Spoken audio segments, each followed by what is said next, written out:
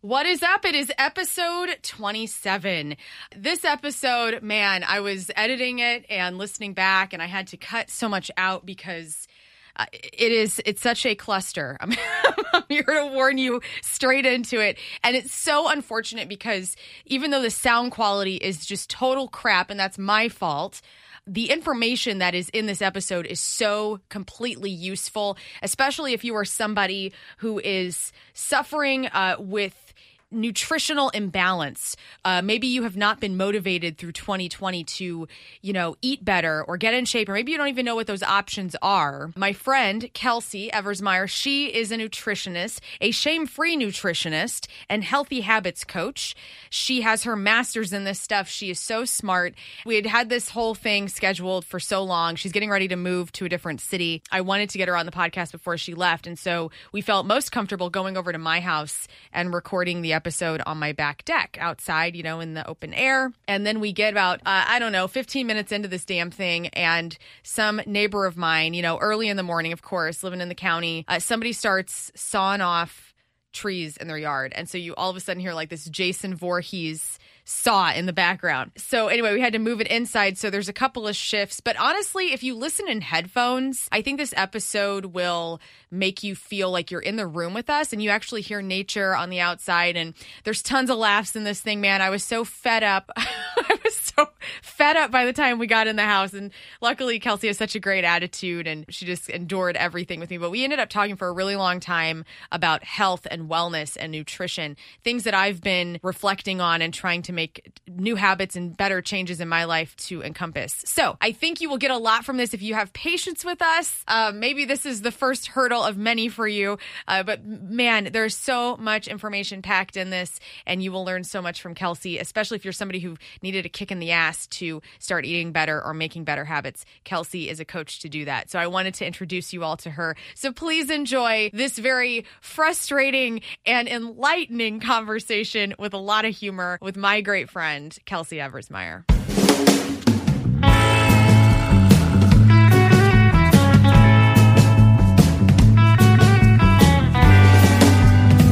You gotta live and learn. Okay, so you are a licensed nutritionist. Yes, I'm a nutritionist, so I'm not necessarily licensed, but I have a degree. You have a degree? Yeah, I have Well, a what's degree. the difference? Like, I would assume that that's perfect enough. Whenever you're talking about licenses, usually we're getting into dietitians. So nutritionists and dietitians, people think that they're the same thing most of the time because they kind of do the same line of work. It's about the same.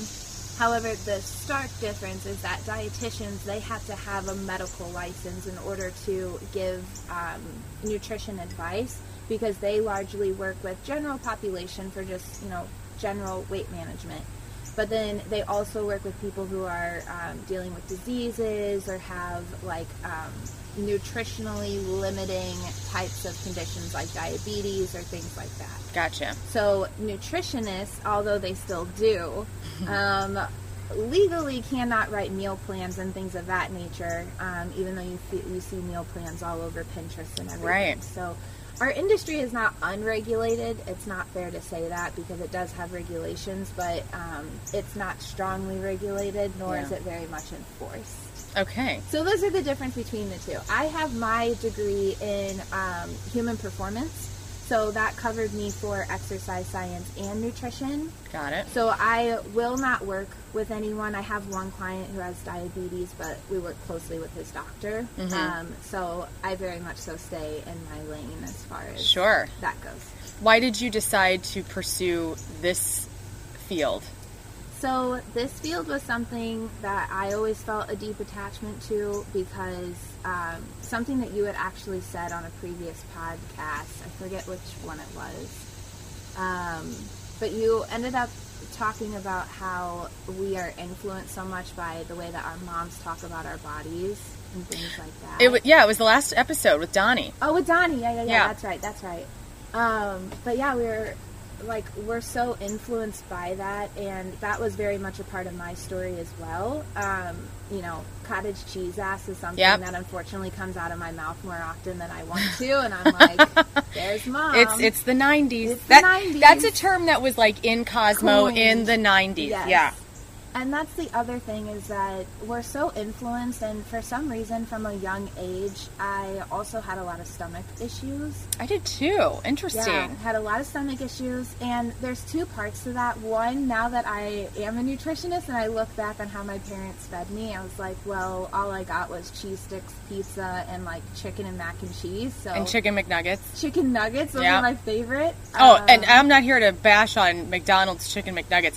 I was just talking, we saw a commercial last night about chicken McNuggets, and I told Tim, I said, I've probably eaten 1,000 chicken McNuggets in my life, and I love them. Yes. I haven't had them in many years. Yes. But if I I don't know, I loved chicken McNuggets, barbecue sauce from McDonald's. My mom was like a single mom, so she was like, just eat it. You know, she just didn't care, and it was the best ever. Yeah. But also probably not the healthiest option every day. Of course. Yeah. Of course. And that's the thing, you know, like we all have grown up with that, especially because we're influenced by food. Everything happens around food. Oh, yeah. And whenever you have a culture that prides, you know, working nonstop and being busy as kind of a medal of honor, we fall into whatever habits that we have to kind of adapt to in order to rise to that standard that we have around us. So we, you know, fast food was the ticket there. Fast food fed the families for cheap and while they were on the go, and people could work longer and work harder and just grab a quick bite to eat.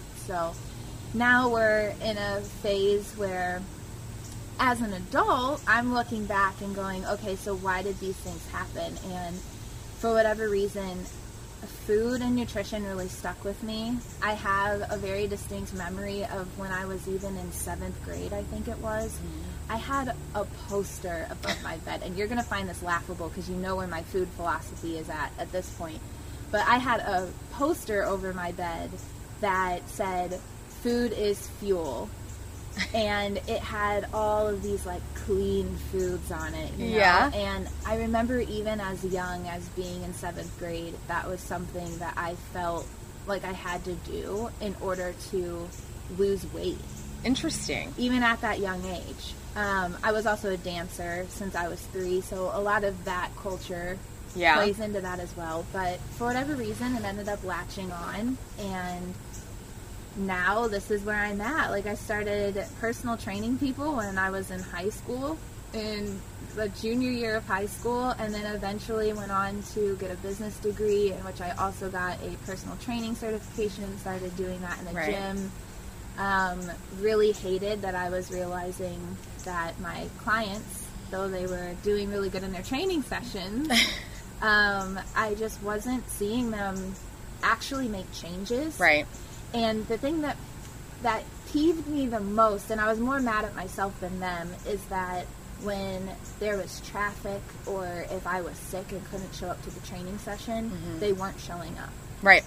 It was in that moment that I realized there's an issue here. Yeah, there's a break. Why are we telling people to work out and to eat more vegetables and to move more and eat less and all of these really blanket statement type of things? But then at the end of the day, when they're on their own, they're not able to do it on their own. Yeah. You know, something falls through. So that made me curious. So then I started toying with the idea of going for my master's in nutrition and exercise, mostly because I kind of felt inadequate to be able to talk about these things without having more of a foundation underneath me. So I did that, and now, you know, there's always more to learn. The more you learn, the more you realize you don't know. Oh, for sure. Well, that's the whole basis of wisdom, you know? Exactly. So, yeah, so now we're at this point where I'm actually teaching people. I'm functioning as a nutritionist and as a guidance for exercise, but we really work on habit formation and mindset, because you really can't do the deep work. You really can't make the changes unless you get to that level and then move forward. I'm pulling my phone out to look up. So I've been reading a lot this year, and it's so interesting. We're talking about a couple of things that I have in my queue that I've done like sample readings of, which right now I'm reading Untamed by Glennon Doyle. Highly suggest for everyone. A good one. But there's Charles Duhigg wrote a book called The Power of Habit. Have you heard of this book? I've heard of it, but I haven't read this one yet. I've only read the first chapter, and I have it to buy after I read Untamed. But had just read, I need to talk to you about a couple of things that you just rattled about. Yeah. Because I just read Darren O'Lean's book, Super Life, which has to do with superfoods that he, like, has trekked across the whole world to find. And, like, and the goji berries, things like that, And he has that Netflix show with Zac Efron right now that's trending, where they talk about environmentally friendly things. Yeah. And so I read his book, and it was pretty dense, but he talks about, like, you know, being alkaline and, you know, not overdoing protein and, you know, essentially living a plant-based life with your foods. But he doesn't necessarily, he doesn't really talk about habit as much as he talks about responsibility and the power of choice of what we consume. And that's really resonated with me through his book, because I think I've eaten well for the last at least 8 years when I started to make some conscious decisions. But over time, you kind of get back into habits because life happens. And so I started looking for something else to read, and that's whenever I found, you know, The Power of Habit. And so that's kind of going to be my next phase of how I'm doing work on myself through everything, because it really is. It's such a big deal as far as health goes with what our habits are. So I want to talk to you a little bit about that, but I want to go back to what you were talking about with the poster and with the hard work and the lifestyle and being dancing as a kid and like all this stuff that kind of revolved around what you do now. And I got to tell you, it's so interesting, because I think that if everybody can think back to being a little kid and what their hobbies and what they like to do when they were a kid, because I think that that's a baseline for joy. Yes. You know, I look back at myself and I remember having a one of those Tyco or Little Tyke. It was a tape player box, and it had a microphone with a spring cord. I had that. And I would sit in my windowsill and I would talk, and I would put the speaker out the window. I'd have the window up, and I'd put the speaker to the screen, and I would talk to like the rain and do all this stuff. I actually fell out of the window one time. Oh my God. But it was all right. But I think about like doing the radio now. Yeah. Like, I mean, I had that in me whenever I was 4 years old. That's so funny. Because I was teaching all of my stuffed animals on my bed. Yeah. That's what I would do as a kid. Isn't that great? Like that's kind of where our hearts started understanding and kind of unraveling what our passions were. And sometimes that changes, but I think majority of people, if they look back, you know, if you're a hairstylist, you probably were cutting Barbie's hair, or, you know, or, you know, shaving Barbie's head, like, or your own. Yeah, you're probably doing it to yourself, like, you know, or if you're a lawyer, you probably argued your way out of everything as a kid. Like, you know, it's just, I think the baseline of what our souls just were born as, you know, it's not as simple as just, okay, you're born and this is what we're going to do. It's not as mechanical as that, but I feel like there is something inherently in us that is our path, and many of us listen to it. Some of us, you know, revolt against it and just can't even imagine. But I think maybe everybody should go back into their lives and look at old photos and see what you were interested in and see if you're doing anything like that now. Yeah. So anyway, I love that. Tell me about, because what I've been doing with the podcast these last few series is, like, I had Mandy Griffin on, Jimmy Griffin's wife. Yeah, I love her. Of course, somebody's going to start. Sir. Why doesn't anybody want this podcast to happen? I have noticed that people do love working on their yard first thing in the morning. People drive me nuts. Like, where is it even coming from? I guess I shouldn't assume it's a sir, ma'am. Yeah, I know. I guess, no, it's probably a dude. We're in the county. Oh, yeah, that's true. Let me see if I can, like, ask him to wait. I mean, is it like a nice little background noise? ASMR. I don't know if it's that. I think it's kind of traumatizing. People are probably like, is it Jason, like, coming out of the woods? It's not the October. It's not. Maybe it's just one thing he needs to cut down. Maybe it will be all right. Yeah. There's actually a few interesting things that you just said, though, that I do really want to talk about. Because as far as hopefully it's fine. It's fine. Live with it, people. Let it happen. This is life. Just let it happen. So Yeah, so whenever it comes to that childhood moment, I have talked to Robbie, my boyfriend, extensively about this too. We like to get into these very deep philosophical types of conversations. Love that about him. Yeah, he's love it. I need like a Robbie crush Tuesday. Like you do. We don't have an R for the weekdays, but we'll find one. Isn't R? No, you could do Thursday, because I feel like Tuesday was the T. Like in school, they used to use R for Thursday. Oh yeah, I forgot about that. Robbie Crush Thursday. Robbie Crush Thursday. We could do that. He's brilliant. He deserves his own day. But yeah, so we've been talking about this, and I think to add on to your childhood conversation, like as a child, that's where we're not living without boundaries, because we still have boundaries to live within. They're just directed by our parents more so. Right. But we live without restriction when we are kids. Right. Like our mind does not have restrictions on it because we think the world is our oyster. Yeah, we don't have biases yet. And we, learn those things as we get older, and that's, I think, really speaks to your point of it maybe changing later on once we do have influences, whether that's good or bad. Right. Oh, for sure. Yeah. And I think that is the direct mentality that I've taken straight into the way that I handle nutrition. Is I tell people, when we live without restriction, we realize that we have the choice. Yes. That we get to decide what that looks like. And we get to do that without the biases of culture, without the people around us, without, those who make us feel like we need to lose weight. Right. Things like that. So I actually teach play to adults in my program. I teach self-care to adults in my program. I teach not always having to be productive or have a point to what you're doing in my program. And I also teach that whenever it comes to food...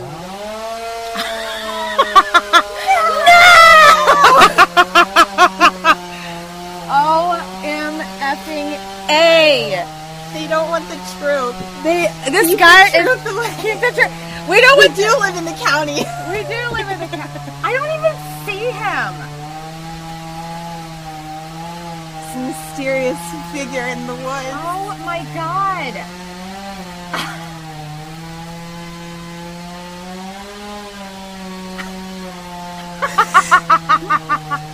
It's the longest held note if I've ever heard one.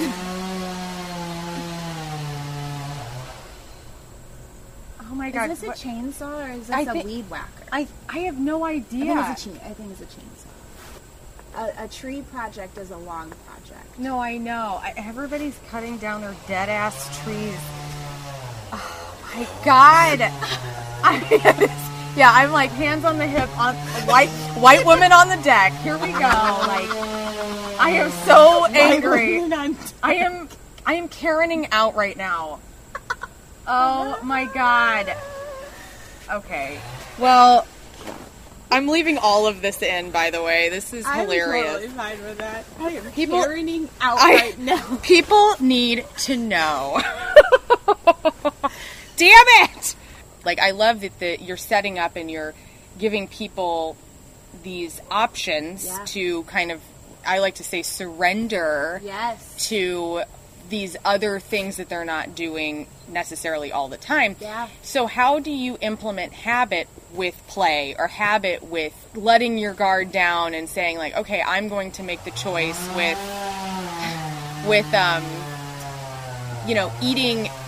eating in a way that I feel productive and I'm not just hungry and I gotta savagely eat whatever's in my freezer. Yeah. Okay, so damn you, sir. This is an important part of the conversation. We have options. We could move it inside. I'm only comfortable with that if you're completely comfortable with that. I'm comfortable with. We could sit at the table and let's do that. Let's pause. Okay, now we're inside, so it's not as insane.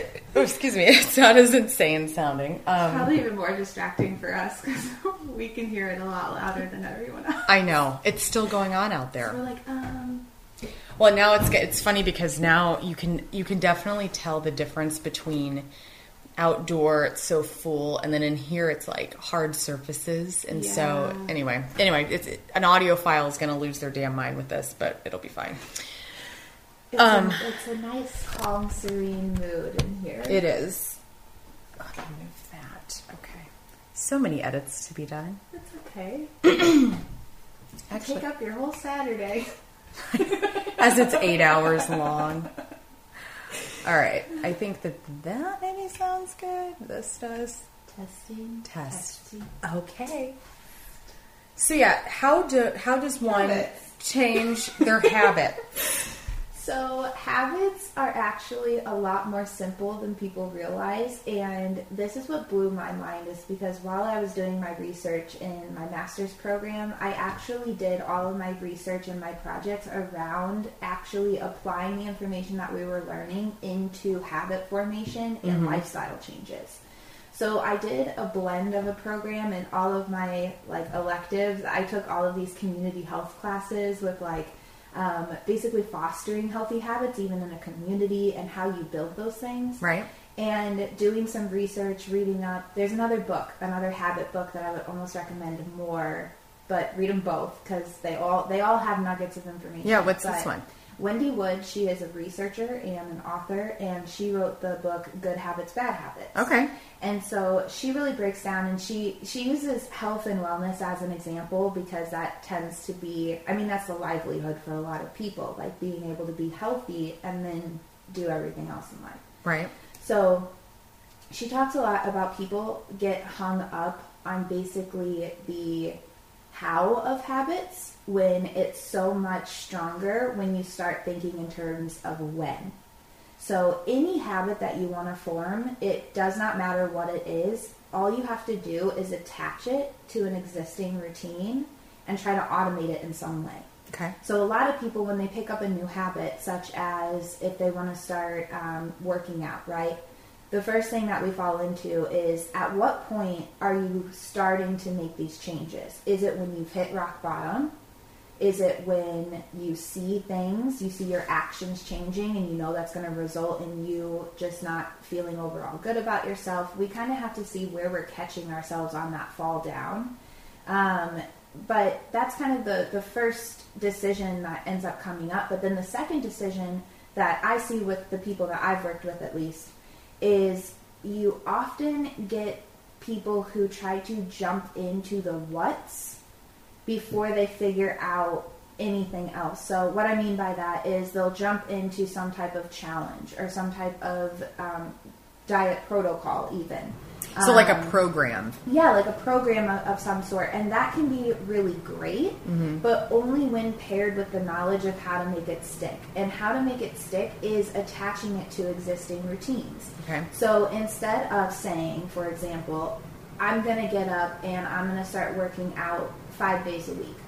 Well, for one, if you're already not in a habit of even going to the gym 2 days per week, you're already overloading your brain into a change before it's ready to adapt. So you're throwing something completely new at it, and what people don't realize is whenever they do that, they're actually breaking down a bunch of other habits that they already have in place.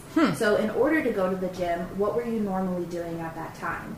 Are you getting up earlier and normally you're sleeping? Or during that time that you're now going to the gym, were you normally in a routine at home, getting your coffee, making lunches for the day, or whatever? And what people don't realize is that any type of habit decision you make, change you make, especially when it comes to exercise and nutrition, because you're then putting your body under more stress, those decisions alone are stressful for your brain.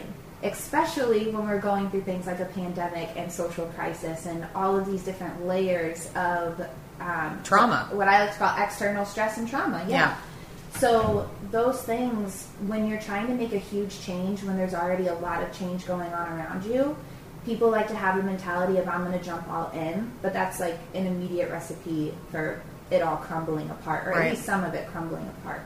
So the best thing that you can do, instead of saying, I'm going to change everything I'm doing overnight, because it's never going to stick, at least not for long. Some people, it's a 2-week thing. For other people, they can get on this program and stick with it for months and be happy and get results. For other people, it's years. And for some people, you know, they do this thing, it changes their life, and that is the habit formation they needed, you know? So you have all these different people, but along the lines, both in research and in my personal experiences with clients, the most successful that you can be with forming any new habit, even outside of nutrition and fitness, is that you want to attach it to something you're already doing, and you also want to make it as simple as possible. Okay. So if you want to start some type of wellness habit like meditation, you can wake up in the morning and attach it to a current routine. So let's say in the morning you get your coffee or whatever, you get ready for your day, you brush your teeth. You want to attach that meditation to the end of brushing your teeth instead of trying to throw that meditation into the middle of the day or at the start of your morning where there's not already a routine present before it. Gotcha. So you want to mold it in with other things and attach it to other things. The other thing is consistency, and not consistency in the mind frame of you're doing it, you know, however many times you want to do it. Mm-hmm. It's more about the time that you're doing it.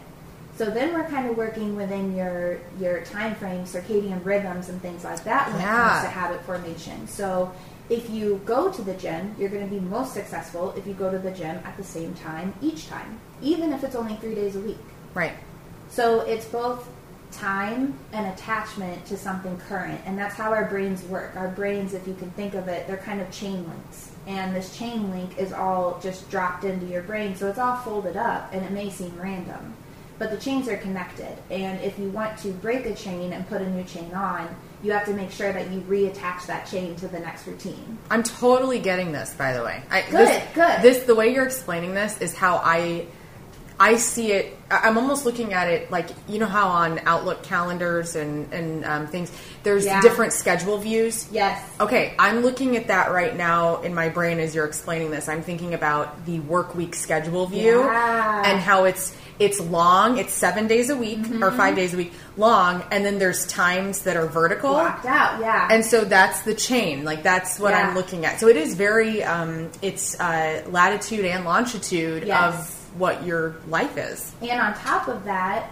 like, you just sprung a whole another area of this, is that in addition to that, you touch on something very important, and that is basically uncertainty, especially in change. Like, this is a magnifying glass on change when it comes to uncertainty, because if your brain is uncertain and then your environment's uncertain, you don't feel certain.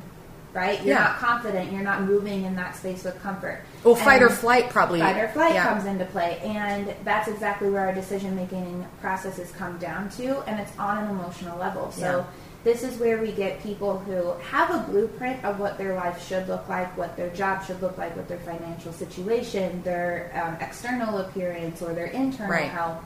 All these different factors. You have a blueprint of what it's supposed to, quote unquote, look like, what you want it to look like. Mm-hmm. And as long as that's ethical, I don't care what it is. But, you know, then you have the way that you're living. And whenever you're starting a habit, many people make the mistake of, you know, you're trying to hit perfection instead of looking and actually taking assessment before you do anything. Yeah, it's impulsive. It's impulsive, and that's why I always tell people, don't wait until you're at rock bottom to do something about it, because it's not that it makes it impossible, but it makes it infinitely harder. Yeah. Because you are stacking the cards against you. Right. And a lot of people, unfortunately, take the mentality because of diet culture, which is a whole other thing we could get into. But because of diet culture, we're often given these different messages of quick fix-its.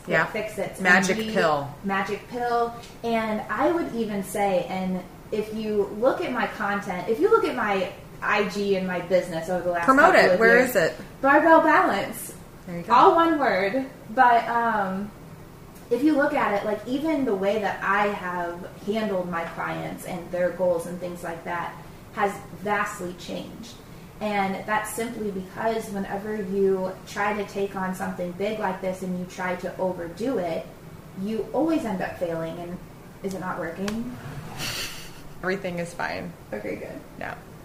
So it doesn't, you don't work. It doesn't work. When you take on all yes, this. It doesn't work. And a lot of people will try to jump in instead of assessing. And there's always about 5 parts to being successful. 1, you have to start, but starting is a part of gathering the information. I'm sorry. So, we're trying to turn this on and off so quickly. This is such a great episode. And it's just, everything keeps happening. Like, this is maybe the most, like, eloquent and, like, great resource episode. And between Jason Voorhees and my idiot ass, like, I'm, like, ruining this. I'm so sorry. I swear to God, people, you're going to get such goodness out of this. It's going to change your life, but you got to bear with us. Like, even this, this is probably the hardest thing ever to listen to, but I swear to God, like, if you implement what Kelsie is talking about, like, you will make good changes. You will make changes. Anyway, keep going, Kelsie. I'm sorry. You're good. I'm trying to hold it together, so you're doing fine. Oh my God. I'm sitting here like, be professional. No, you're doing it great. I mean, you are professional. You were great. Okay. The universe needs to implement some new damn habits. No doubt. I'm tired of this. We are tired. Yeah. Yeah. So yeah, I mean, that's a perfect example of everything going on right now. Look at how much change is going on in the world. Right. And how chaotic it is. That's what happens to your brain. Yeah. When you're taking on too much, especially whenever people try to completely change their lifestyle, which this also includes whenever you're going through a move or going through a divorce even or anything like that. I strongly urge people that when a change is happening, it's not that you have to halt everything else that's changing or growing in your life. You just need to take an assessment. Like, do yourself a favor, step back and breathe, and say, okay, instead of shooting for perfection, and we all know this, but we don't think about the details of what the gravity of what this actually means. Don't go straight for what your expectation of yourself is. Mm-hmm. You have to build integrity with yourself. If this is something that you're not good at and you're not confident, just like anything else, just like work, just like any skill you want to develop, just like a hobby or a skill, painting, being creative, whatever, right. It takes practice. And you have to remember that the way that your brain works, you have to build integrity with it and you have to train it for what you want it to do. Because there's this really annoying little almond-sized piece of matter in your gray matter in your head called your amygdala. Mm-hmm. And it takes inventory and tally of actions and consequences and whether you liked it or not. So whenever you are restricting yourself and jumping straight into a dietary protocol that tells you can and can't do that, I just tell people, why don't you read out the protocol, look at it, and see what is easy to implement into your life? Yeah. Instead of trying to do that exactly and fit yourself into this mold that someone else has set. Right. Because your life is going to be different than that person's life. Like this author that's writing a book telling you to do these things, they may just be, their life may revolve around nutrition. Just like my life. I really make it a point to let my clients know, like, your meals may not always look as good as mine because this is just what I do. Yeah. Like, I have already built these habits. So you have to give patience with yourself because I had a growing process to go through as well. Sure. I didn't get to skip all this stuff just because I had the education. Right. But step back and get the tools that you need before you go to the job site. Get what you need in order to be successful with what you're doing. And that being, you need to have a little conversation about education. You need to have a little conversation about mindset. You also have a little conversation about how you're going to implement these things successfully. Habit formation. So we have to be able to step back and say, all right, here's complete shit. Here's where I'm not willing to go. Mm-hmm. Something that's, maybe even a little bit beneath you. And here's perfection. And this is how we're going to build confidence. Yeah. We're going to look at where we're at right now, and we're going to kind of rate ourselves. Like on a scale of 1 to 10, 1 is the complete shit, 10 is the perfection. Where are you right now? And what is it going to take for us to get from 5 to 6 instead of 5 to 10? Exactly. And people like to should themselves into what they're capable of doing instead of what's going to be easy for them. And this is where that confidence piece really starts missing, and where people never form the habit. And that's why we go back to bad habits, is because we don't sit long enough with a new habit or implement it correctly in some cases. Yeah. And then it falls apart. So we have to make sure that whenever we're implementing this habit, that it's not just something that we can do, so to speak, but it's something that we certainly can commit to. So what I would like people to do, even with like an exercise schedule, I want you to look at your busiest week on the calendar and tell me how many days you could make it to the gym that week and for how long. That's where I want you to start. Yeah. I don't want you to start at, I could do 4 or 5 days this week, so I'm going to do that. Yeah, because I have my schedule open, and it's the perfect week for focusing on that. Start. Right. Yeah. Really, you're setting yourself up for failure even with your integrity that you're building in your mind, because you're not taking the steps to build that confidence step by step by step. So I tell people, if you're feeling really discouraged or even overwhelmed, that's a really good indication that you're trying to do something that your brain already has logged, based on how many times you've gone on and off the diet, based on how many times you felt like you failed yourself, based on how many times you didn't go to the gym when you said you would. Your brain has logged all that, and that's where that guilt is coming from, and even shame whenever we start beating up on ourselves for that guilt. So you're breaking through all of that. And when you think that all of that is going on in your brain, in addition to the conditioning that we had, talking about how our moms talked about their bodies with their cottage cheese ass and all this other stuff. Gotta love the 90s model influences there. You're basically overloading, not just with tasks. You're not overloading your brain with changes in tasks and things of that nature. But you're also overloading your brain with emotion, because you are going to be emotionally attached to these decisions that you're making. Right. So you have to make sure that you pace it out. And one of the hardest things to do in that process is to swallow your pride and just understand that it's going to take longer than you want it to, because we are also conditioned for things that happen immediately. In this culture especially. Meaning American culture. Yes. I'm just, as you're telling me all this, I'm going back 8 years of my fitness. It's not even fitness. It's like just consumption and activity, I would call it.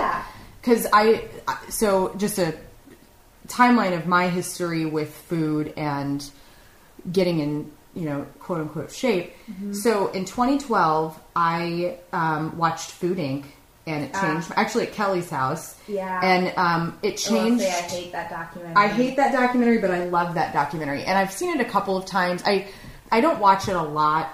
Like, I probably won't watch it ever again because I know what the contents are. But it was the first time that I was enlightened to the meat industry and just where the food that we take for granted is from, like as a mass. And I'm not talking about farmers markets and things like that. I'm talking about in the supermarket. The things that you take for granted, you don't know where they come from, and you don't know really what's happening. I'm not saying it's everywhere, but there are some it's pretty much everywhere. Yeah. Unless you do go to a small farmer's market and get your eggs and your meat from there.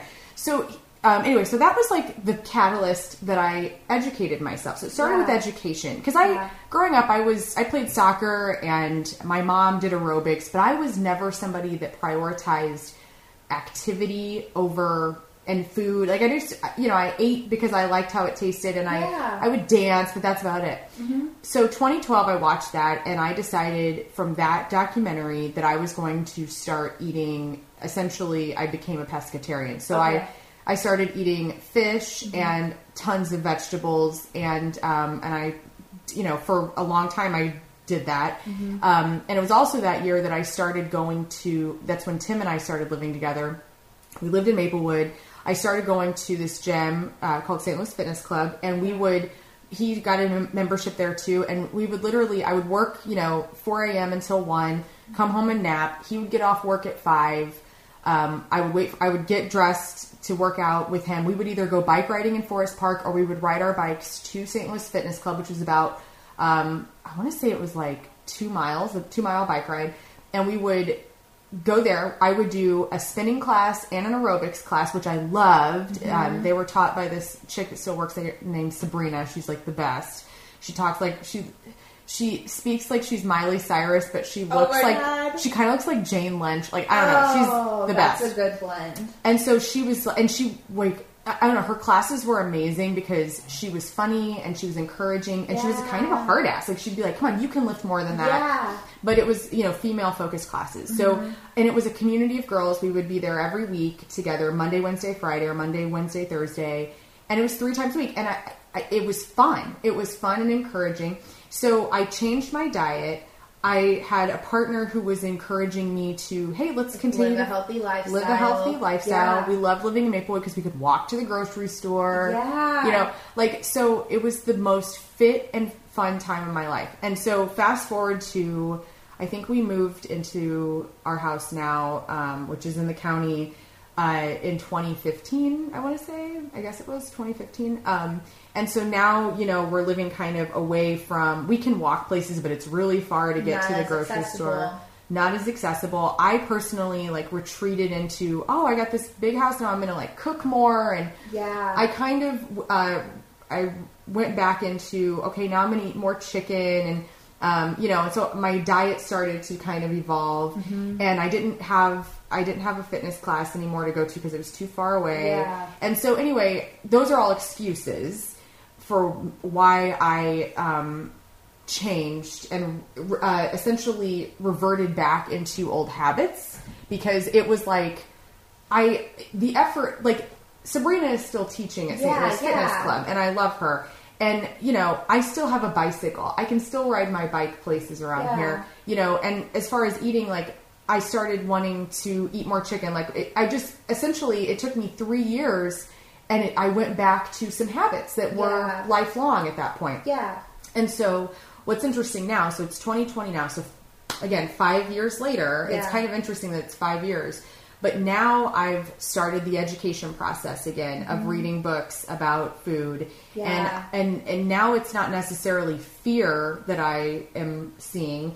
Good. It's good education where it's good. Let's talk about the nutrient value of broccoli. Yeah. And not where, caged cows and pigs are having fecal matter all over their bodies and getting ground up. Now the education is in a positive place, and the encouragement, and I don't want to necessarily promote what I'm doing to work out because this is not what this is about right now, but and I just want a blanket statement because people need to hear this. Yeah. What works for someone else doesn't mean it's going to work for you. And what someone else is doing with their exercise and with their food works for their lifestyle. Yes. So don't try to fit a square into a circle and expect it to work. Exactly. And the other thing with this is the thing I'm doing now to work out. I'm literally doing it because it is easy and it's not I don't feel. I was going to Orange Theory for at the beginning of the year, and I really enjoyed that very much. And literally the pandemic hit, and I was like, damn it, because I had started my habit. I had a new schedule. I was, I was waking up at 7. I was hitting class at 7:30 or whatever time, working out for an hour there, really getting into it, and then coming home and producing my show and then going to work. Yeah. And I started that habit, and then whenever the pandemic hit, my habit was completely messed up because the gyms were closed. Yeah. So I had to disable my account because I don't feel comfortable going into a gym space. Yeah. And so I've had to change how my preferences have been. Because I thrive off of a community of people working out together. I've done the one-on-one training, and I love that. But it's also, for me, I feel like that is that for me is kind of a luxury. If you have enough money to pay for a personal trainer and have the time. I mean, Orange Theory is the same price as a personal trainer. Yeah, for real. And so it's if you want to spend $100 a month for either of those, great. Yeah. But it's now with, I don't know, with my financial thing right now, I had to work it into a place where it worked for me. And what I have going on right now with your habit knowledge, I have attached it to other things. Good. So I get up and I put on my workout clothes. It's like I brush my teeth, I wash my face, I put on my gym clothes because that means I'm set. I'm set. You linked it. I've linked it. Yes. Then I come down and I have this scale that I'm kind of obsessed with called the UFI scale, and it tells me how hydrated I am, my BMI, all this stuff. And I'm not necessarily focused on the number that my weight is because I'm, good. You know. I would say don't focus on that BMI number either. Really? Yeah, no. Okay. That's a huge problem in the medical industry. Is it? Right now. Go on about that because very that's interesting. misleading. Okay. So the BMI scale doesn't take your muscle mass into account, which is a huge issue because you have, like, for example, a lot of my bodybuilding friends, they would go into the doctor. They have a lot of muscle mass. Just because someone has a lot of muscle mass or they look shredded doesn't mean they're healthy. Right. Because even, like, getting really lean is very unhealthy if you're there for too long. But in those scenarios, they've gone into their doctor's office even during their off seasons, and they're as healthy as they can be. They're doing their cardio. They're doing their resistance training. They're eating well. And their doctor tells them that they need to lose weight because their BMI is too high. And you look at them and you have an athlete standing in front of you. And you're being told that your BMI is too high, and a doctor, even without, you know, making the exception of, oh, well, you have considerably more muscle mass or anything like that, they will still argue that you're an unhealthy individual. So as far as BMI goes, BMI is specifically tailored to address overweight and obesity. Right. Specifically. So if you do not fit in those two categories, it's pretty much pointless for the general population who does not fit into those categories. Okay. Yeah. I think, to me, I like quantitative research. Yes.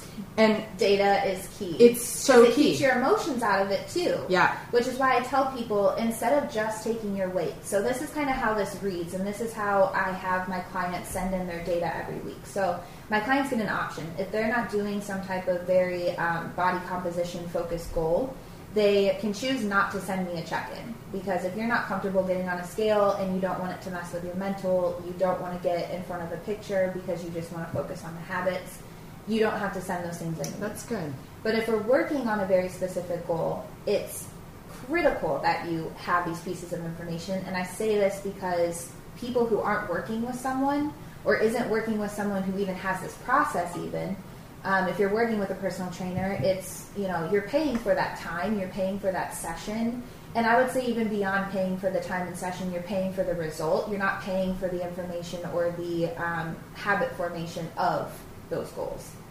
So it's limited when you're working with a professional. Like whenever we used to train together, it was very hard because there's all this information that you want to give your clients so that they can be successful without you.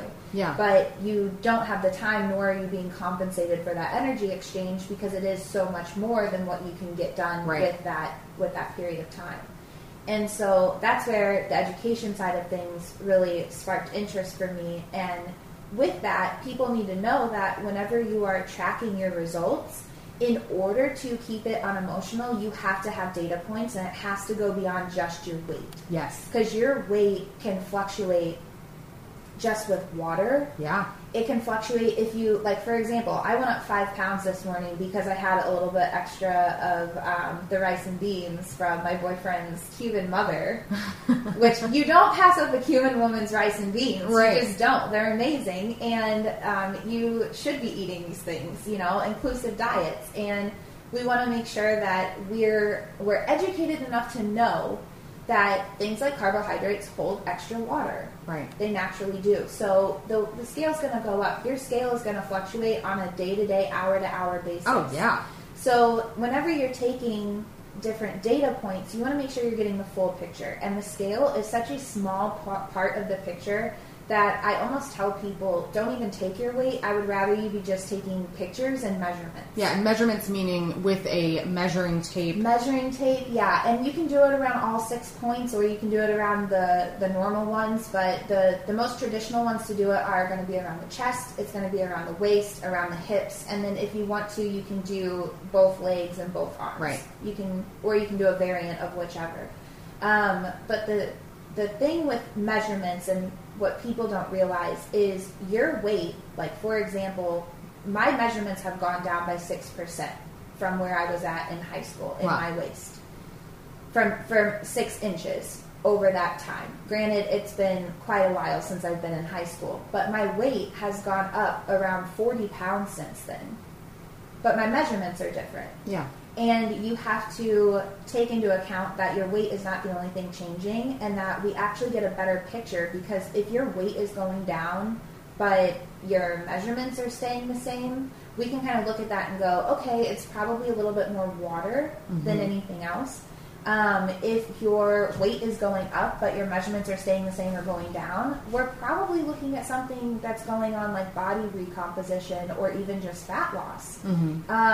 But the one thing that I like to tell people is, do keep in mind that whenever you lose weight, and if you're doing so to tone, or you're doing so to look leaner, or I would prefer if people were doing it to, just working out and eating well to be healthy. Yeah. And not just see that as a means to an end when you want to get fit. Yeah. But see it as like the standard for just what you do every day. Right. And then you get a little bit more into it or a little bit less into it depending on the season of life or the goal that you have. That would be ideal. Yeah. But when it comes to that habit formation, you have to go through those steps, and you have to make sure that you are taking care of your mental and your emotional just as much as you're going after your physical. Absolutely. Because there's emotional ties to losing weight. That's why you will never, ever, ever, ever, ever, from now until the rest of my life, you will never see me compliment someone for losing weight. Yeah. If I do, it will first be a question of, did you intend to lose that weight? Yeah. Because we're not here to glorify weight loss as if it's like good in every situation and for every person.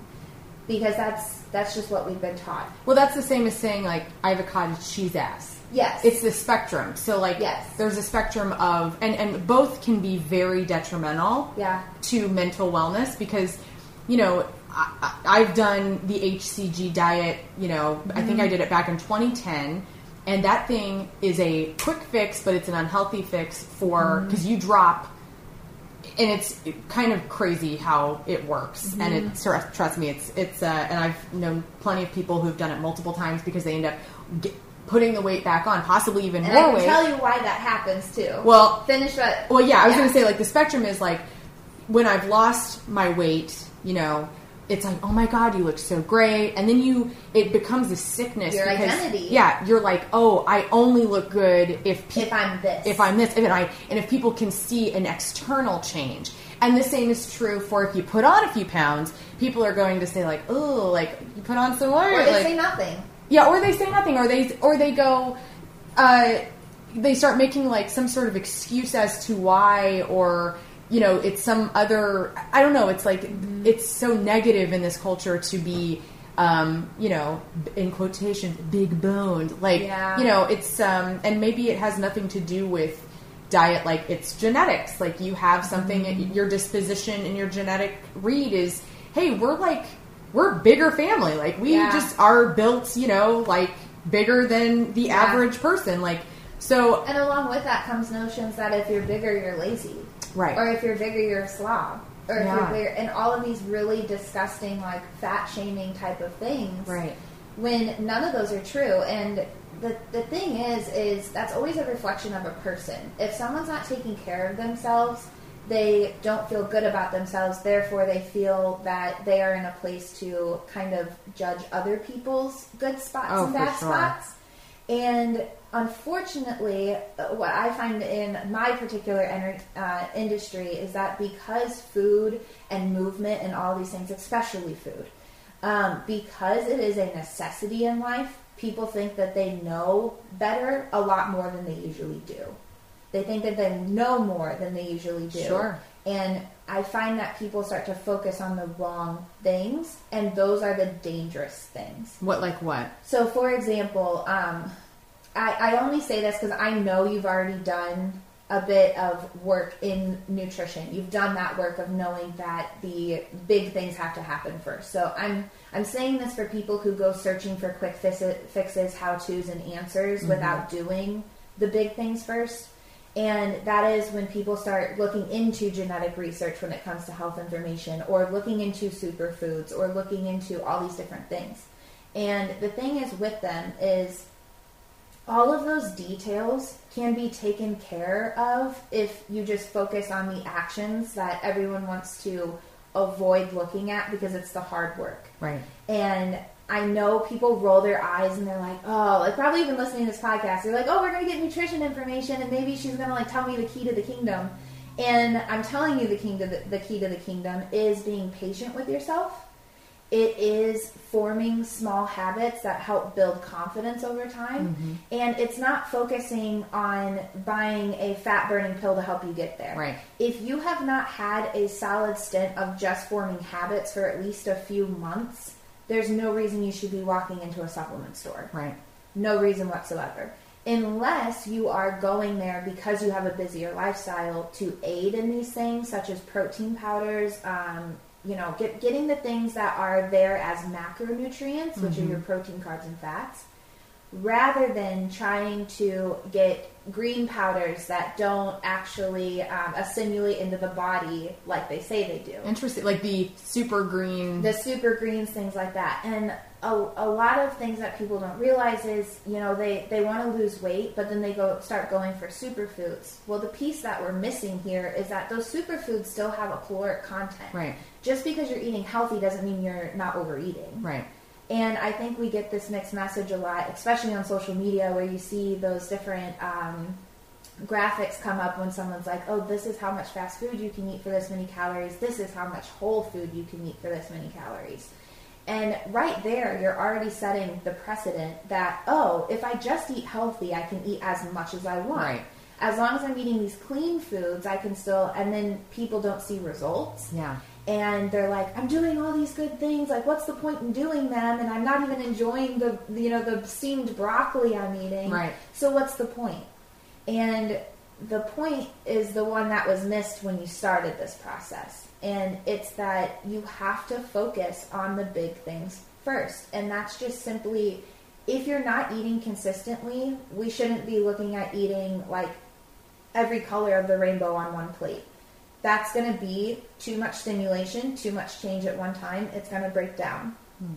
So we have to get very, I would even say, like, brutally honest with ourselves. Very self-aware of, just because it's possible for you to go to the grocery store, pick out 7 different colors of vegetables and put them on one plate, doesn't mean that that's going to be sustainable for you. Yeah. And for some people, it is. For that food blogger you follow, it is. For that Pinterest blog, it is. But that may not be your situation. Right. So we need to look at, okay, are you even eating consistently? What does that mean? So eating consistently in this context, I would say, like, one day are you eating 1 or 2 meals and the next day you're eating 4. Okay, so you're saying, do you eat the same amount every day? Yeah. Like, are you being methodical? Yeah. I would say. Because consistency can get muggy with what that even means. You know, is that like I get my check per day? Does that mean I get my check off every time I complete the action? Consistency can go all over the place. But whenever it comes to food and we're talking about implementing habits with the education, with the mindset, we have to think of this tripod that comes in the form of a cue to reward process. So you have a cue, you have an action, you have a reward. And this can be positive or negative. This cue can spark a negative action, such as binge eating. So you get in a fight with your partner or your loved one. You go into an action of emotionally eating, drinking, smoking, whatever it is for you. And there's a reward to that. There's a reward to unhealthy behaviors, just like there's a reward to healthy behaviors. So we have to start looking at things like, if you don't like vegetables, why are we taking this rainbow vegetable challenge?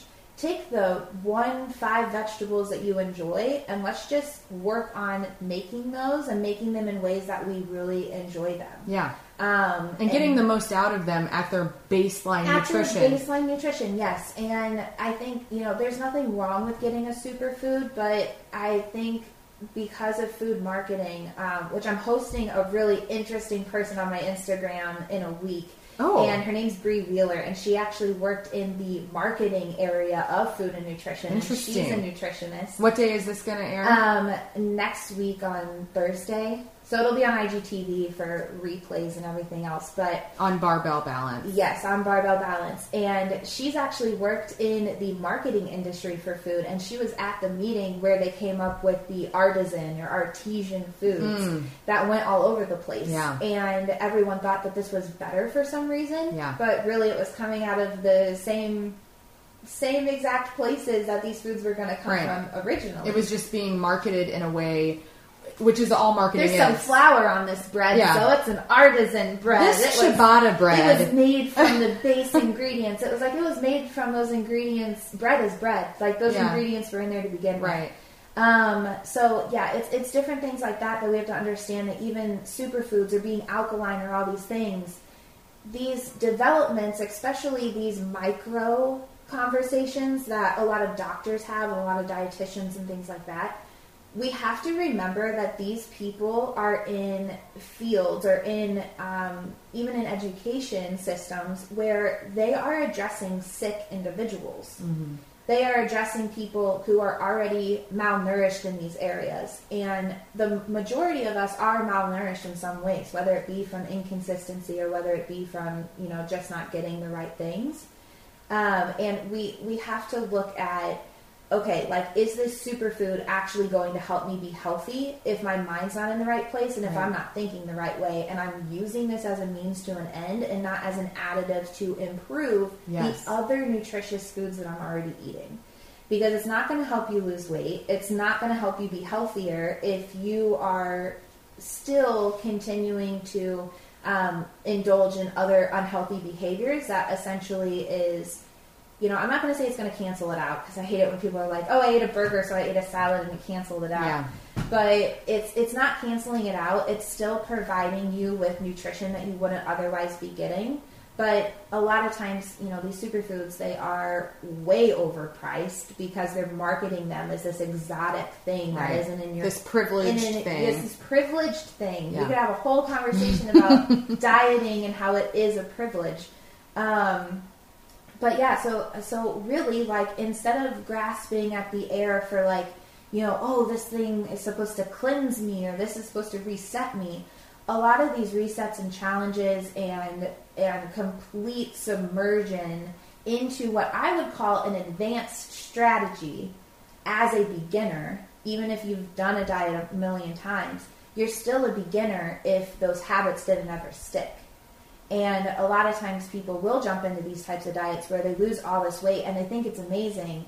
But what a lot of people don't realize is that dietitians and nutritionists, when we take a client through a weight loss phase, we actually get their calories up first, before we even start dieting. We actually encourage our clients to maybe even gain a couple of pounds. Because what happens when you start dieting, in order to make that diet last longer, therefore get more results, you can't crash your calories. And I tell everyone, especially my clients when we have this conversation, your body, and we forget this from 6th grade biology, but we're maintaining homeostasis. Yeah. That's what our body's doing. So it's fluctuating up, it's fluctuating down. That's why your weight fluctates. It's why your calorie needs fluctuate. Because you're using energy all day. You're using energy all day. Your heart's beating a million times a day. And some days your body's using more energy, sometimes it's not. Right. Like, if you're going through a stressful situation, guess where that thinking power comes from? Yeah, it comes from the food you're eating. Why are you exhausted? Yeah. Because you're burning energy. Right. So it's, we have to start talking about, okay, what are these diets doing for us? Yeah. So we have a bank account here called our calories. Mm-hmm. And so if we have the calories that we need and we're trying to lose weight, that means that we have to get in a calorie that is below our needs in order to compensate for the fat that we want to burn. The calories that are stored in our body that we want to burn and start getting in a deficit, dropping that weight. Well, a lot of people, they'll start wherever they're at and they'll immediately start dropping food off their plate. Right. But their metabolisms are already in a really shitty spot. They're not optimized right now because they're not actually consistently getting what their body needs. Mm-hmm. So you're already starting yourself at a disadvantage. Right. Then when you're dropping that weight, a lot of people just drop their calories really quick. Well, your body can only sustain being in a diet for so long. And this is where we get in issues with people dieting year-round. Because your body's going to gain weight and lose weight even if you don't want it. So it's better to be in control of that and control those factors than to be constantly trying to put it in one of those states and then wondering why things aren't moving or why they're going in the opposite direction, things like that. When you diet, you drop your calories really quickly. You're also dropping weight really quickly, and your body is at a set point where it says, I might be able to lose a few more pounds, but at the calories you're giving me, like, my body cannot operate optimally with the activity you're giving me and with the calories you're giving me. And so it holds on to it. And that's where that hold on conversation comes from. It's not that your body is holding on, it's that you are eating more than you realize, but if you eat any less, you're not going to be operating at full capacity. Right. You're going to have a headache. You're going to have a headache because your body runs on calories and it needs that energy. And whenever you drop things that quickly, you also cut down the time in which you could lose weight a lot shorter. And so what ends up happening is you are putting your body in a stressful state. Dieting is stressful. Why? Because just like your bank account, if your bank account is lowering, you have to start making some decisions. You have to decide, am I going to spend this money on rent, or am I going to spend this money on another pair of Jeffrey Campbell shoes? There's a balance there. Your body has to do the exact same thing. And especially for us women, it's horrible that we have this diet culture that is directly targeting us more so. Because for us, our period and everything that makes us healthy, like the estrogen that is generated in our bodies, helps with our bone density. It helps fight against osteoporosis. It helps do all these things other than give us this awful week every month. Sure. And it's good to hear something positive about a period, because I got to tell you, as far as mine goes, wait till you're 35. Growing up and... it's awful. And I know there's men listening to this right now who will never understand, but it's like, my 30s, I mean, because I feel like I'm doing premenopause right now, because I really do feel like my body's changing in so many different ways. And it's, it's hell. They're getting worse they are. as I get older. I'm like, how is this even possible? But so basically our body is having to choose, and especially for us women, your body, the lower your calories are getting, the more your body's having to decide whether it spends calories on keeping you alive, or if it's spending calories on making you feel good or things like that. And your body really does have to choose. And this is where a lot of people wonder, why can this person lose all this weight and still, even feel good? Or why can this person continue losing weight but I can't? And this is where we get the body holding on conversation. And we have to be careful about this conversation because, again, if you aren't familiar with the education and you're not familiar with how nutrition works biologically in the body... Which none of us are. Like, that's why I have to take advice from other professionals in other realms. And that's what I mean by people think they know a lot more than they do because food is an integrated part of our lives. And so people tend to think that professionals in this area should be cheap or should be this or should be that because, it's like, well, this is something that I have to do to live, so I know something about it, right? And there's so much more to it when it comes to trying to reach a goal because your body does not give a shit what you want to look like. It's just in these streets trying to survive. It's just living. And it needs to be taken care of in order to do what you want it to do. Right. So if you do want it to lose weight, you got to give a little. You got to let your body be in a healthy state. You got to sit at a little bit higher body fat percentage or a little bit more weight most of the year, I would say, than you're dieting. And people just genuinely, that's a hard conversation to have because people have a hard time having that conversation and not immediately thinking that means they have to gain 30 pounds. Right. It can be a 5-pound surplus. It can be just a little 5-10 pound. And then you got to drop so that you can drag out this dieting phase and do it sustainably. Because if you're losing more than 1 or 2 pounds is aggressive, very aggressive. And you're going to lose a lot at first. Your body's just going to because it's dropping water weight. But you have to keep in mind that as you drop down, you're going to hit what people like to refer to as a plateau. And people hit them so quickly because they drop their calories so quickly. You're going to get much more result, meaning if your goal is weight loss, you're going to get a lot closer to that number goal, so to speak. We have another conversation on people actually picking reasonable numbers to begin with. Right. A lot of people just like to pick whatever weight they felt the best in the past, and I'm like, that's your past you. drop that notion, because we got to talk about current you, which may be in an even better situation. Sure.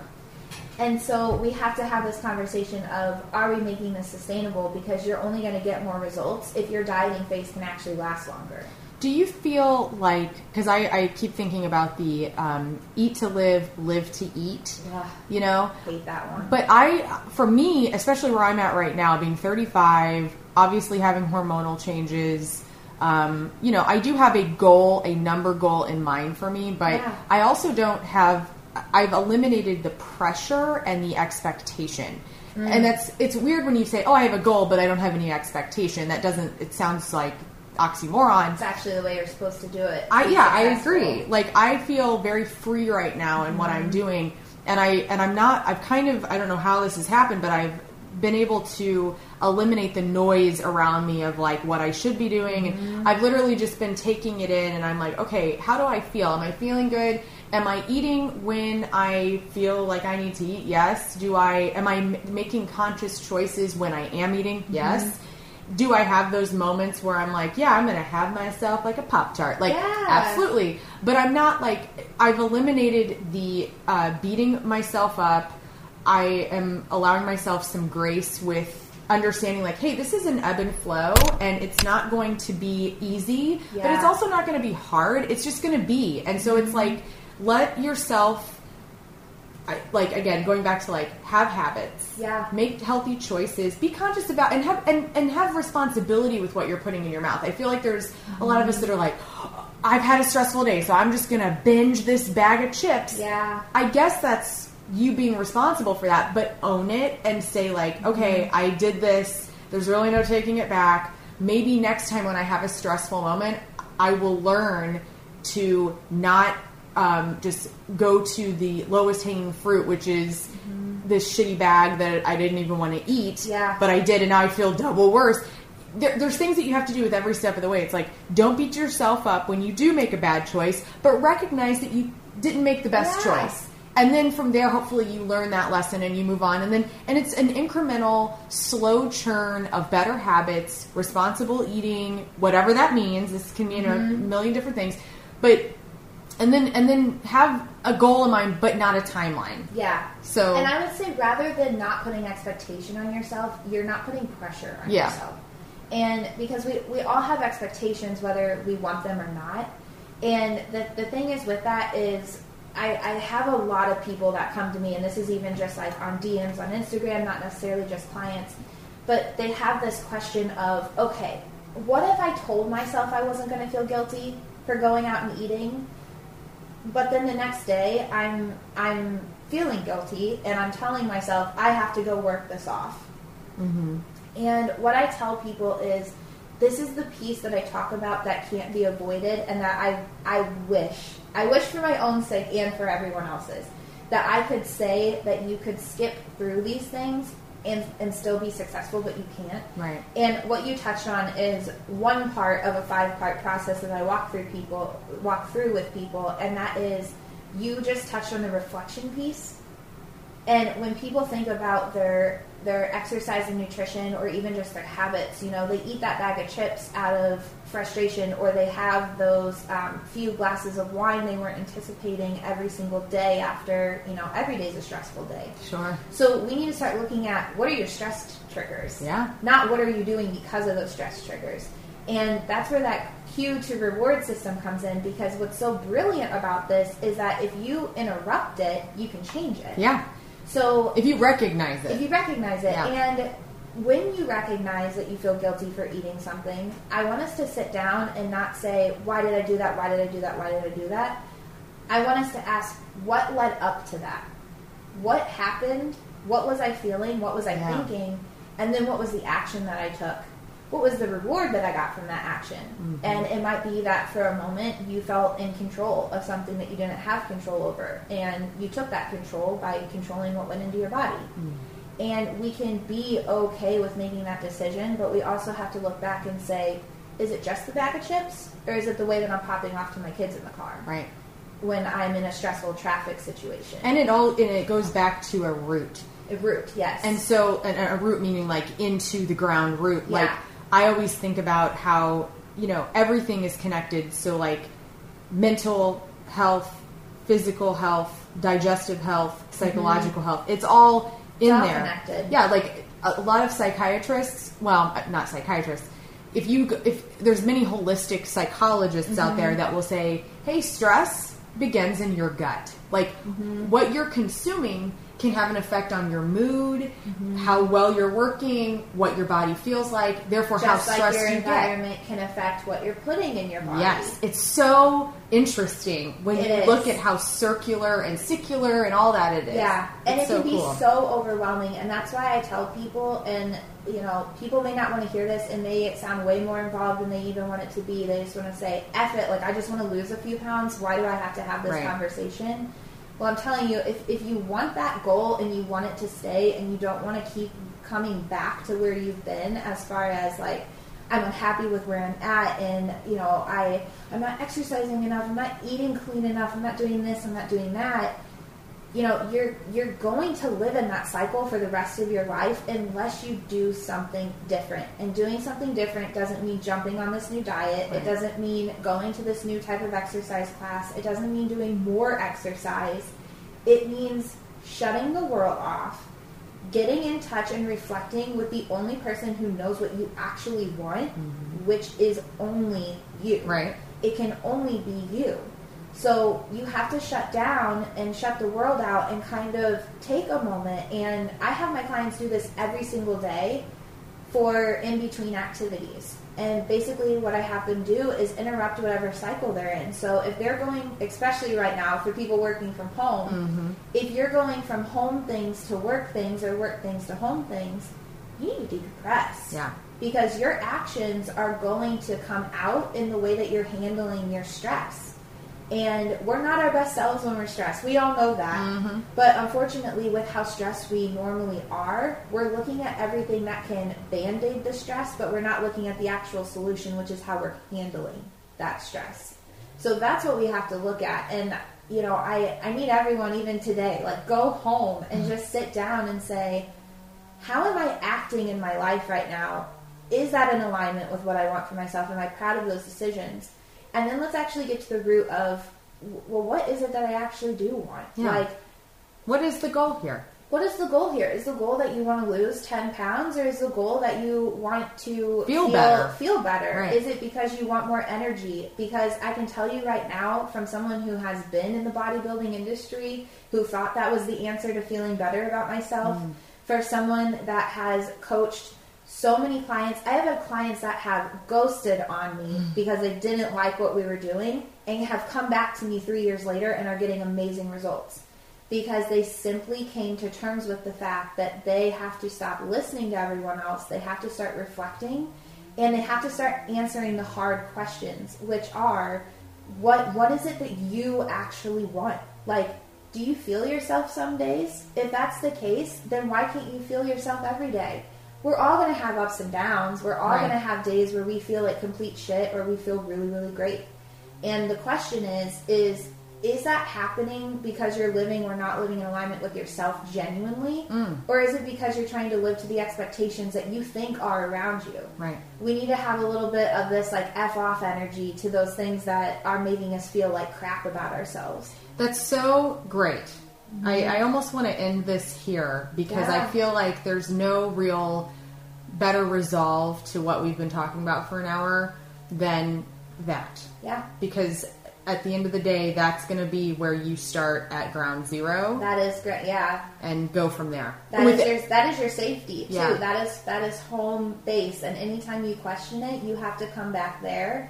And that's the first step. The next step is saying, okay, so hi self, what is my perfect? What is the actual goal? And get clear with that and then focus on the actions. Yeah. Instead of looking at the scale and going, the numbers aren't doing what I want them to do, reflect back and go, are you proud of your actions? If the answer is yes, pat yourself on the back and move on with your day. Wear your favorite jeans. Wear that top that, you feel really good in. Go still do your workout because at the end of the day, a number on a scale, we've all seen this at this point, it's not your worth. And how you look even without numbers on a scale is not your worth. you can very much live in alignment with yourself without trying to constantly conform to what you think people expect of you. It doesn't matter. And it's all within. It's all within. I've always heard this, that beauty starts within. 100%. And I totally believe this, because I'll have days where I'm like feeling really good. It's not that I got a haircut or look good. It's just that I'm like, I'm feeling great today. And like, I have a little more pep in my step and my clothes, I pick out a cute outfit and I'm like in a good mood. And you know, that energy that you're bringing is there. And it's like, I feel like that for me is where I am at right now with how I feel. I'm like, you know what? The world's falling apart. It's really shitty right now. But I am feeling, I'm starting to get into a groove with the things that I'm learning and the way that I'm changing the way I think and know about what's happening in the world and all this stuff. It's all collective and it sounds very overwhelming, and it is, but I'm literally taking it day by day and doing my best every day with all sorts of different things. Yes. And honestly, I don't think that there's a better way to be than that. 100%. So. And that's what I encourage all the time. If you're DIYing your health and nutrition right now, if you're DIYing your fitness right now, all I can tell you for success means, and I wouldn't even say success, I think we need to reiterate what that means, but for fulfillment in what you're doing. Yeah, that's a better way. To be proud of yourself and what you're doing, think about what is the next step, and then I want you to reflect. When days are good, why is it good? Yeah. What routine did you have that morning? Right. What helped you to make that a good day? Sure. Try to implement that tomorrow. When you're in a really bad place and you do something as a reaction to that, look at that. Say, what triggered that situation? What action did I take because of it? What reward did I get from that? And then find ways to interrupt that in the future. And maybe it's taking a few deep breaths before you go to the pantry and pouring out a serving size of potato chips, taking a few deep breaths. Have your potato chips. Yeah. Enjoy. And reflect, adjust, and take it easy on yourself, because that is where that real success is going to come from, and it's not just fluff. It's the truth. Well, I love this conversation. My God, it took... I just want to tell people, took a team. We tried to have a Zoom call I've never done the Zoom podcast, and so you were my first experiment with that, and we had a Wi-Fi issue, didn't work out, so now you're at my house. We tried to be COVID friendly by going outside. The stupid weed whacker asshole that I live near, I don't know who that is, and then now we're inside, distant, and doing the best. So this is kind of a metaphor, physical metaphor for, hey, sometimes it's not going to work out, but hey, you got to get it in. And so this is a great example of that. Kelsie, tell everybody where they can follow you and just pitch yourself, like if they want to get in touch with you, or what's that first step if they want your services, or what you would recommend for people that are inspired now that want to go through you to get there. Yeah, I have 3 different avenues. So I like to consider myself a DIY friendly content creator, if you will. Okay. So on my Instagram at Barbell Balance, that is my main platform. It's really the only content platform I'm on. That area is perfect if you're just trying to get a feel. If this is a completely new mentality than how you've ever even interacted with other health professionals or things you've read, kind of sleuth around over there, get the information that you can. There's plenty of posts that you can go to. And then I also do an IGTV show every Tuesday at 11:30 a.m. CST. It's called The Free 30, and I post a Q&A every single Monday with a bit of a prompt. And I also have a form on the link on my IG page where you can submit a thorough question and get free 30 minutes of coaching on that live show. It's great. So that's where I do my free stuff, if that's what you want to take advantage of. I also have an email list that I go into thorough detail on habit formation and everything with every week. Paid services, I am opening up a group coaching program. I'm launching it the week of my birthday as a little birthday gift. So that will be at the end of September that is launching, and it's going to be a great time. I already have 2 people enrolled at this point, and it hasn't even launched, so those 2 alone are going to bring amazing energy to the group. So really I'm excited about that. And then I also do one-on-one coaching as well, so a few different avenues, but I would say first and foremost, go scope around on the page, follow me, sign up for that email letter and the link in the bio, come to those lives every Tuesday, and we can at least get you on a good first step if you don't know where to start. Perfect. Kels, thank you so much for educating. I'm trying to get wellness out there for people, and you are such a great resource for that. So thanks for being here. Of course. Isn't she just the best? God, I'm so mad that the sound was not perfect. You know, in retrospect, we should have just hauled ass over to the station on a Saturday, but such is life. So anyway, Kelsie, I want to apologize to you for the shitty sound quality, but hopefully people are taking notes of what they could get from this. And they are going to insist on making changes and better habits in our lives, right? That's what we have to do. We have to take care of ourselves so we can all be 105 years old together. Again, if you want to follow Kelsie, it is very simple to do. You can go to Instagram and find her at Barbell Balance. And from there, she has all sorts of different options for you to watch her videos. If you want to, link on over to getting her personal services for yourself, you can do that. She has been a trainer of mine, a one-on-one trainer, and she's somebody who I've always enjoyed, obviously, talking to about health-related things regarding fitness and, in this case, nutrition. And it was super neat for me to follow along with her getting her master's and just everything she's going to do from here. So you will know her. If you don't know her already, she's incredible. So again, much thanks to Kelsie for having some patience with me on a Saturday in my home with crazy neighbors.